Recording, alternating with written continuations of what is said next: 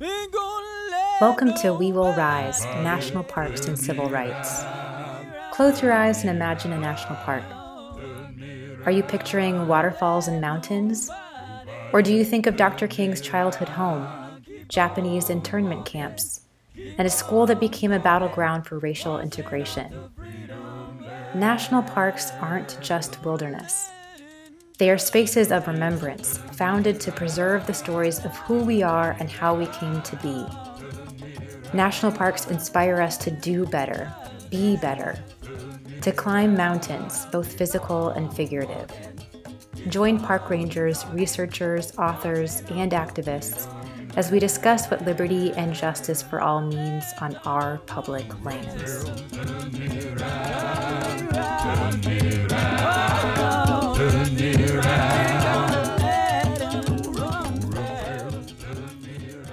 Welcome to our first episode.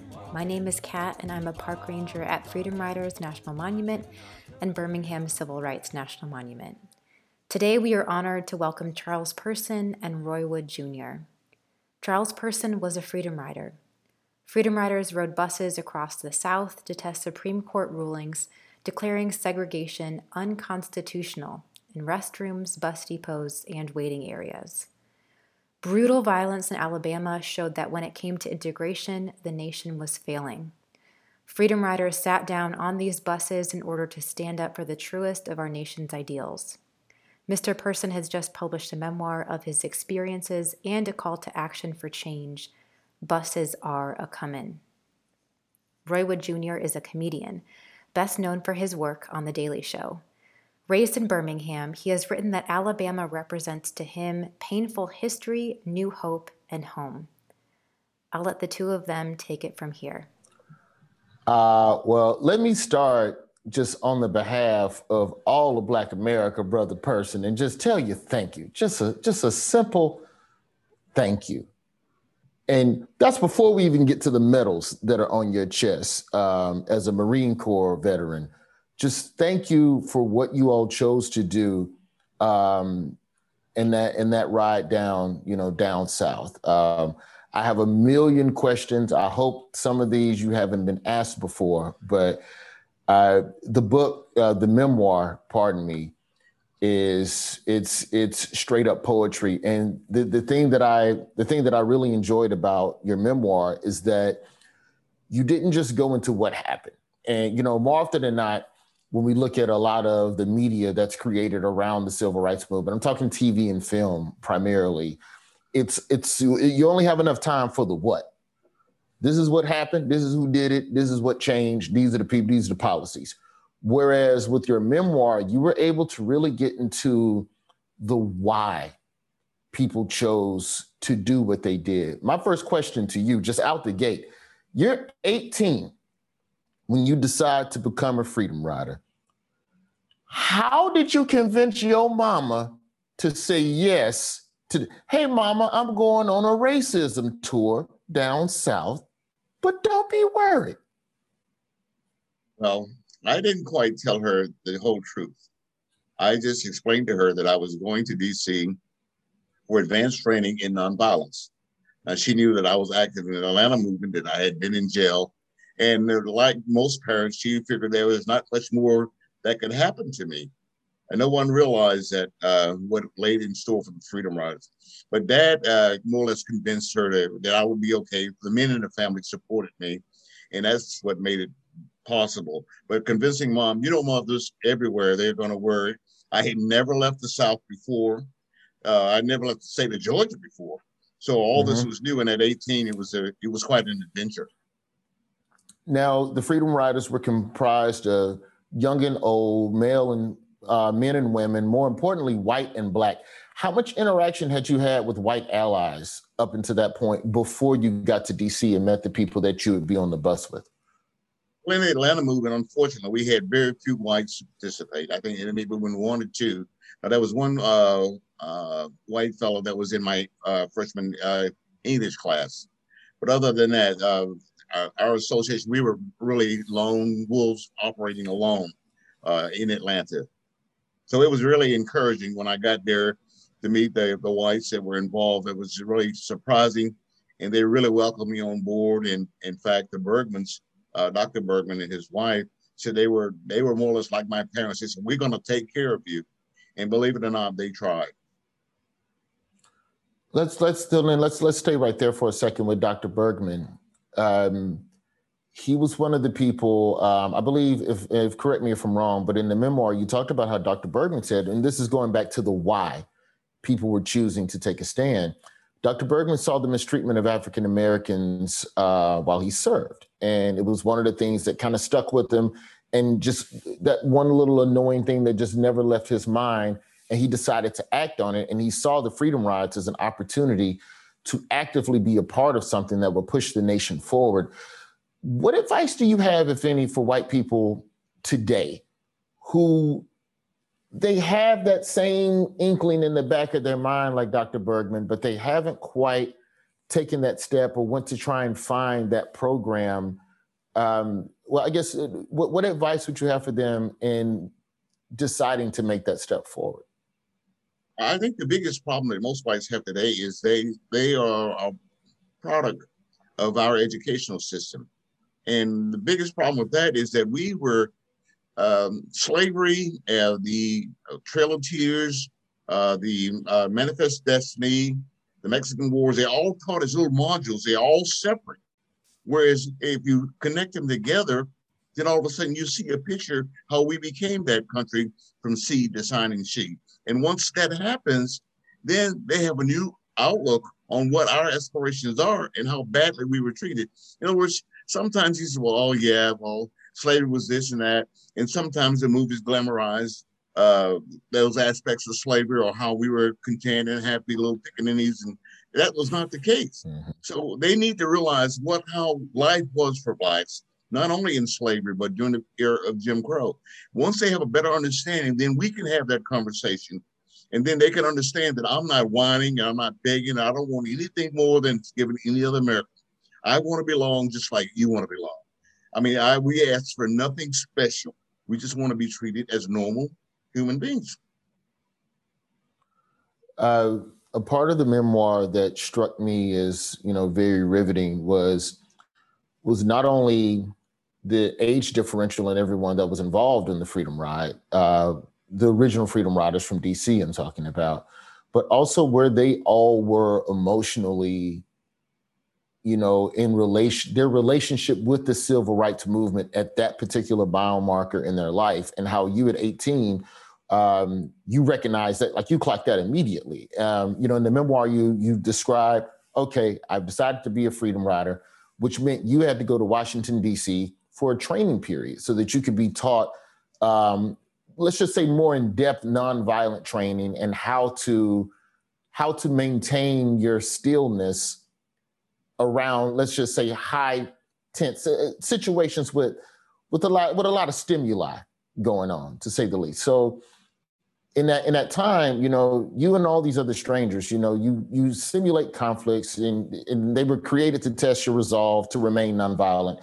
And in the memoir, you talked about meeting a then 20-year-old John Lewis. And in the book, you described him as this: I smiled, John seethed. John was always serious, always straight-faced, always solemn. For me, the importance of the work was primary, but I also felt a sense of adventure. There was no adventure in this for John. For John, this was as serious as life gets. At what point in the Freedom Ride did it stop becoming an adventure for you as well and turn into an actual full focus primary mission objective? I think once we got started and we started meeting people in various towns and how they open up to us, for example, every night we had to be put up. We had to stay someplace. And we stayed with people, and many of them, they didn't have very much, but they gave us the best that they had. And after seeing this now, you got to realize, come from Atlanta and seeing these people and how they were reaching out to us, poor strangers, and they gave us, like I said, the best that they had. That, for me, made this journey, it took on a more significance. And I wanted in some way after the rise to be able to go reach out to these people and thank them because the journey for me would not have been possible. Plus, also, it gave my parents a sense of I guess, a sanity, because they knew that I was being taken care of, even though they didn't know these people. Mm-hmm. It was quite an evolution, from the beginning, the training and all that, and how things mounted as we went further and further south.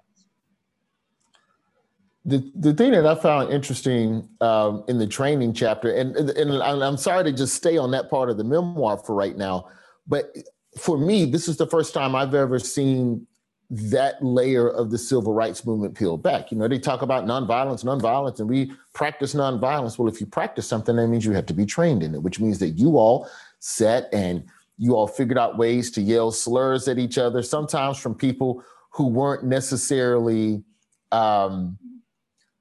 believable when they said it to you, because you knew what their heart was. You knew who they really were and what their soul was. So for them to try to recreate a situation of racism for you to react to was a little funny, or at least I would imagine the moment, at least a little bit off kilter. Tell me about some of the moments on the trips where you all smiled.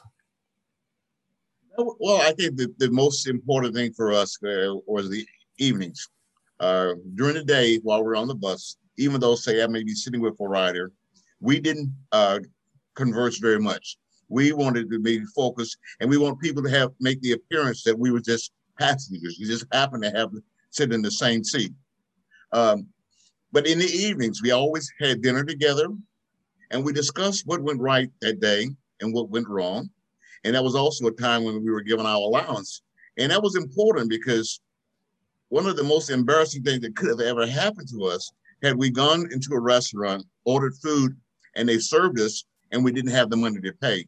So it was imperative that that we had funds. Also, I was taught there, and it's been with me all my life, is I always tip generously.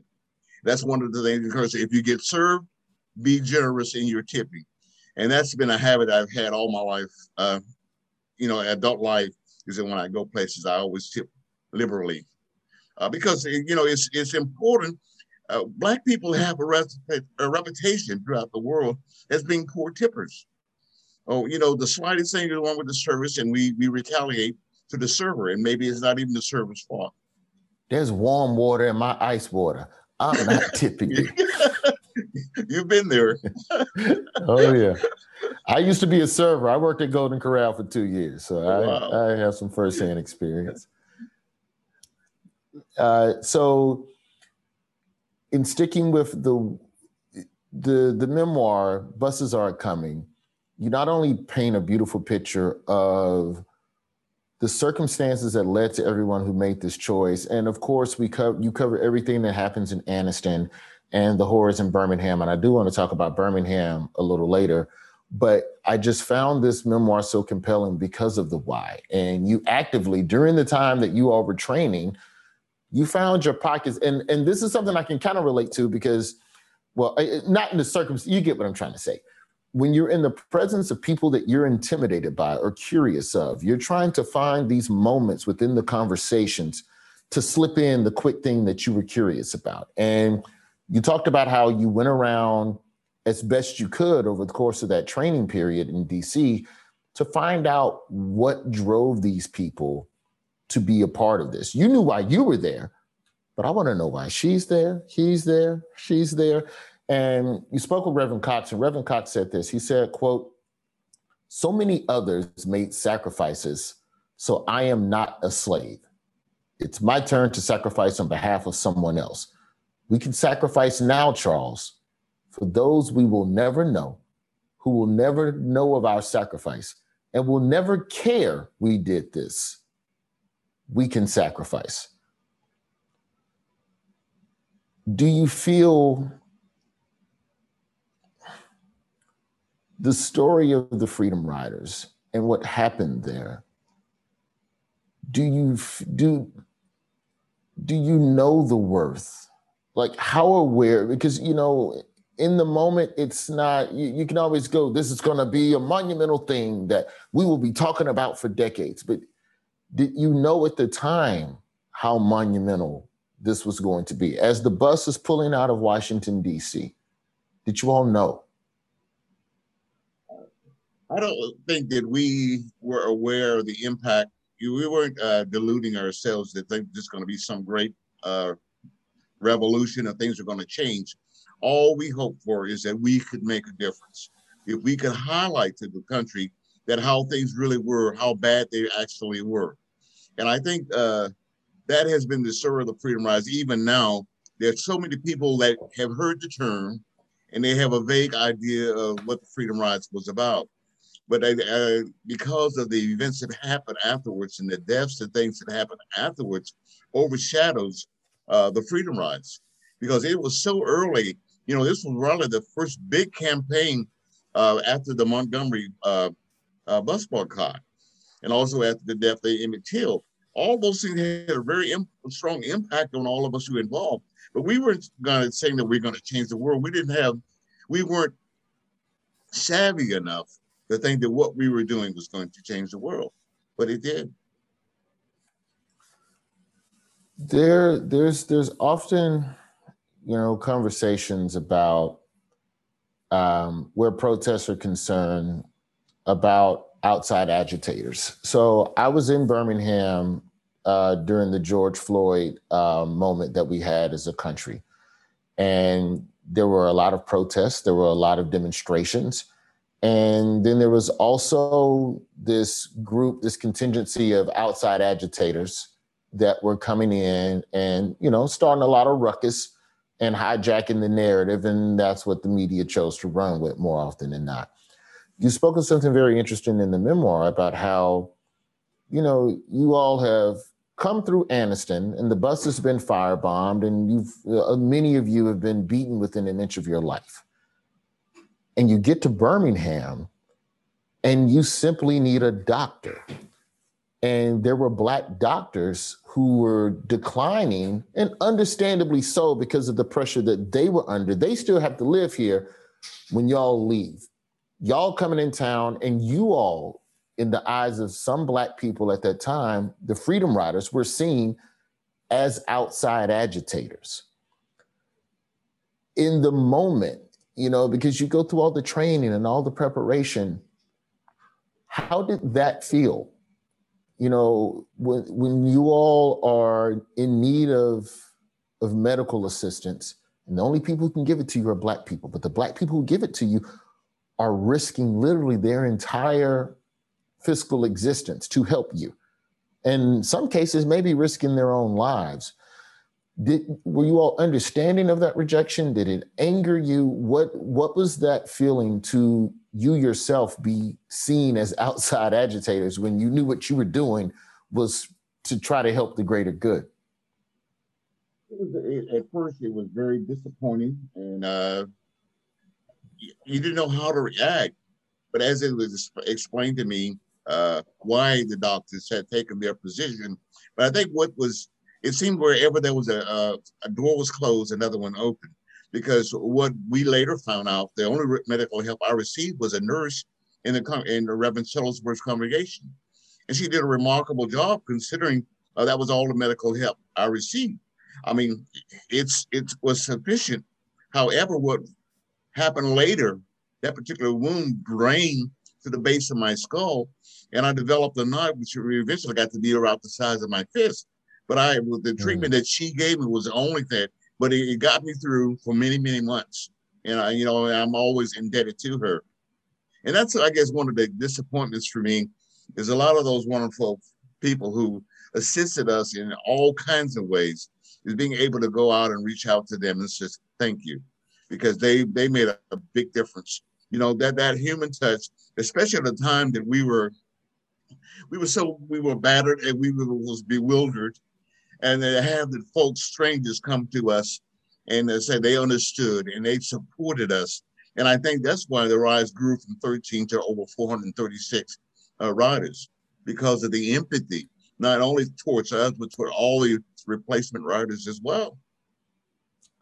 What was, because, I believe it was Anniston, if I'm not mistaken. I can't remember if this part of the memoir happened in Anniston or in Birmingham, but you talked about how I'm pretty sure this was Anniston, where everyone had gotten off. They firebombed the bus. Everyone is getting off of the bus, and people are being beaten. And the ambulance arrives, and the ambulance says that we'll only take the white Freedom Riders to the hospital. Did that create any type of division within your group when you all saw the way that your white colleagues were being treated, or was that just dismissed because you knew they were standing tall with you? Well, I think it showed the community and the people that were there how devoted the Freedom Riders were to each other, because when they refused to take the Black Riders, the white Freedom Riders said, well, if you're not going to take them, well, we're not going either. So, which would have created a greater crisis had they not gotten anyone to the hospital. But that defiance of the white Freedom Riders would brought all us closer together, but also, it kept them as a group together. Because after they left the site of the burning bus, that crowd followed them to the hospital, and they threatened to burn the hospital down.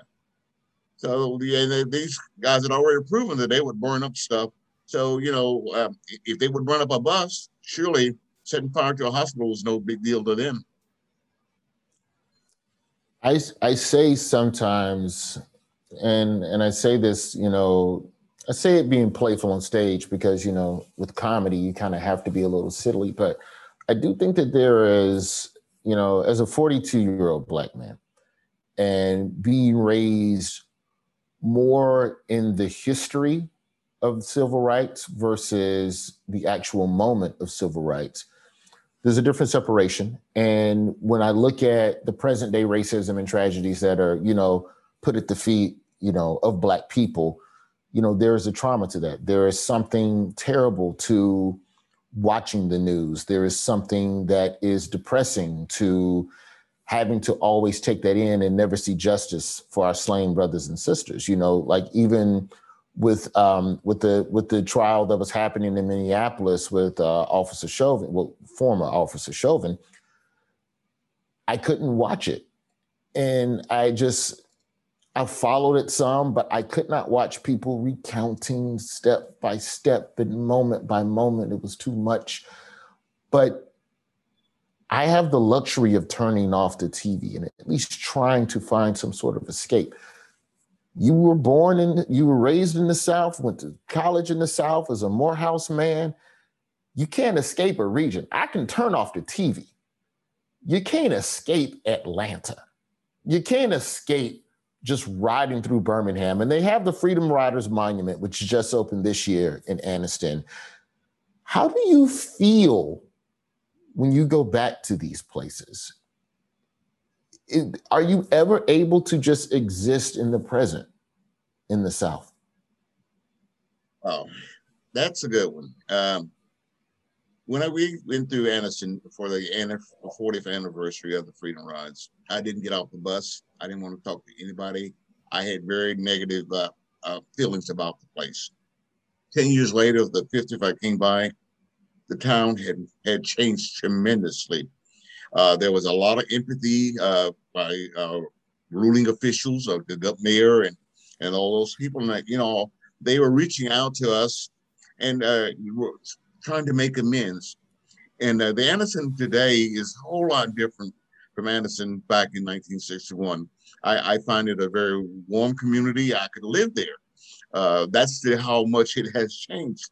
And the same way with Birmingham. When we came back to Birmingham, the people, but see, what has made the difference is the Black community realizes the importance of what happened then.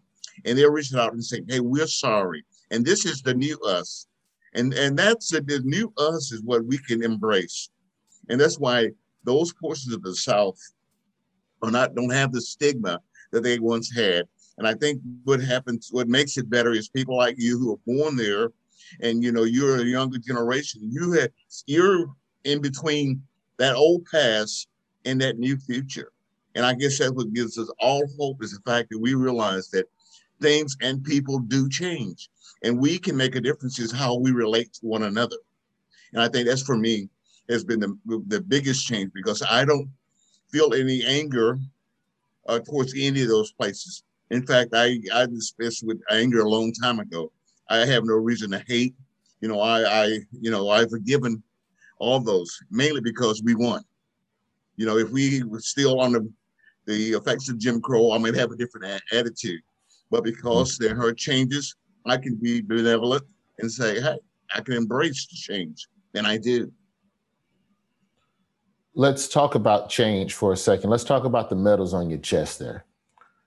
You're 18 and you survive something ridiculously traumatic in the Freedom Ride. 3 months later, you're at Parris Island training to be a United States Marine. For what that country had shown you it could be 3 months prior, why make the choice to go and defend it in Vietnam? Well, there are twofold reasons. One is that my mother knew that I would stay in the movement. She knew that there's no way I was going to not be involved some way. So she encouraged me. She says, why don't you join the Army? And because I hadn't been totally truthful with her from the beginning, and after what had happened, I figured I owed it to her. So I pursued a different route. At the time, the Army was trying to recruit Blacks for the Academy at West Point. Because in those days, the only way you could get into West Point was have a congressional appointment. Well, they weren't appointing too many Blacks to West Point, not from the South. So I wasn't going to get that. So, but the thing is, I took all the tests and all that stuff. And of course, academic, that was never a problem. And in physical, it was no problem. But that particular afternoon, the day before I was supposed to do my final to enlist, there was an article on the Marine Corps. And I said, well, hey, let's try this. So I went down to the Marine Corps recruiter, and he was happy. I did extremely well on the test. And but then he found he couldn't enlist me, because what had happened when we were arrested in Atlanta, they put our case on what they call the dead docket, which meant I couldn't leave the city at all. Blacklist. So what happened is the recruiter went down there. I guess he told him, so we can get this one out of your hair. So they allowed the recruiter to enlist me. And that's how I enlisted in the Marine Corps. But, I come from a community. We had a lot of veterans in Buttermilk Bottom. We had a World War I veteran who was disabled. We had Korean War. And of course, my dad and his cousin were World War II veterans. So, in our community, the military didn't have a stigma. In other words, they would say to us, stay in school, get a good education, or join the Army, they'll make a man out of you. So that's the kind of environment I grew up in. Plus, my dad was a very proud soldier, in spite of all the crap that he had to put up with. He was in the Army. I mean, he endured some stuff that nothing like I experienced in the Marine Corps. But I had heard the stories, so I was prepared for all the stuff that could possibly have happened. What's the biggest difference between the two war zones, Vietnam and the Civil Rights Movement? Well, in Vietnam, I had a gun.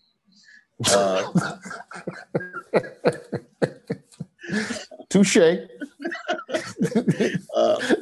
I was a peaceful warrior in Vietnam. My role, I think I was destined to do there, because I was one of those people who I was not afraid. I was not afraid during the Freedom Rides. And when I got in the Marine Corps and we got in Vietnam, I was cool as a cucumber, because, I had experienced stuff, like you say, as a nonviolent person. I endured that. And here I was in a situation where I had colleagues say I had guns and all that other stuff. But I also, I'm serving my country. And when we got to Vietnam, it showed how ill-prepared America was for that war. For example, we are landing in a country where the native language is either Vietnamese or French. In our command, we had no one could speak either language. So what did they do? They rounded up a bunch of us kids who spoke French, enough high school and college French, and we became the interpreters for the U.S. Marine Corps in Vietnam. I mean, if you're going So to if go to y'all war, just aren't there on that day, we just not communicating with nobody. yeah, it's like, duh, and really, like, they were totally, I mean, they didn't know the good guys from the bad guys. But, but like I say, the Freedom Rides prepared me for a lot of things in life, but also it prepared me for Vietnam. And I think I survived Vietnam because of what I learned on the Freedom Rides. And Two more questions. And I'll get you out of here. I know we don't have a lot of time. I feel like there is a disconnect between your generation and the generation that's coming behind me, and a little bit of my generation too, in terms of the tactics that should be employed for getting rights, the tactics that should be employed in terms of social justice and equality. I've always been of the belief that civil rights and Jim Crow I believe that there was much more of a concrete, racism was more concrete and obvious. Hey, stop hitting me in the head. Let me go in that school and get an education, please. Whereas I feel like racism now, there's a lot of policy. There's a lot of, it's not as solid. It's not as clear. It hides. It's a vapor now. And you have to have different tactics for that. And what do you think the young generation and your generation could learn from one another so that there is more of a cohesiveness, to the ideologies of how to fight oppression? One of the things that I think the young people need to do, if you're going to be a leader, you have to realize that there are dangers inherent in being a leader. And I think a lot of the Black Lives Matter leaders are intimidated by the people who threaten them. So in many cases, you don't know who is in charge of a Black Lives Matter group in your particular city. And I encourage them, define who you are. Let people know who you are. Let them know what the cause is and why you are fighting. Reason, this is where you develop allies. A lot of times people go, well, I don't know why they're marching. Why are they doing this? You need to explain, let people know. And so they can realize that, hey, this is for their benefit, it's for all of our benefits. We need to develop allies. You can't operate in a vacuum. And we all live in a community and everyone can contribute. But if you don't let people know, they're not going to participate. I love the enthusiasm of the young people. I enjoy the numbers that they're able to turn out. And they also have to realize that you are in control and you are responsible for what happens. We always had monitors. Also, we had a dress code, and that's important because, if you saw somebody throwing a Molotov cocktail with the shirt and tie on, hey, that's probably one of our people. But in most cases, these people have no dress code, and you can't isolate them. But I think that they've gotten a bad rap. This past summer, most of the violence was not of their doing, or not of the people that sponsored them, but the narrative changed.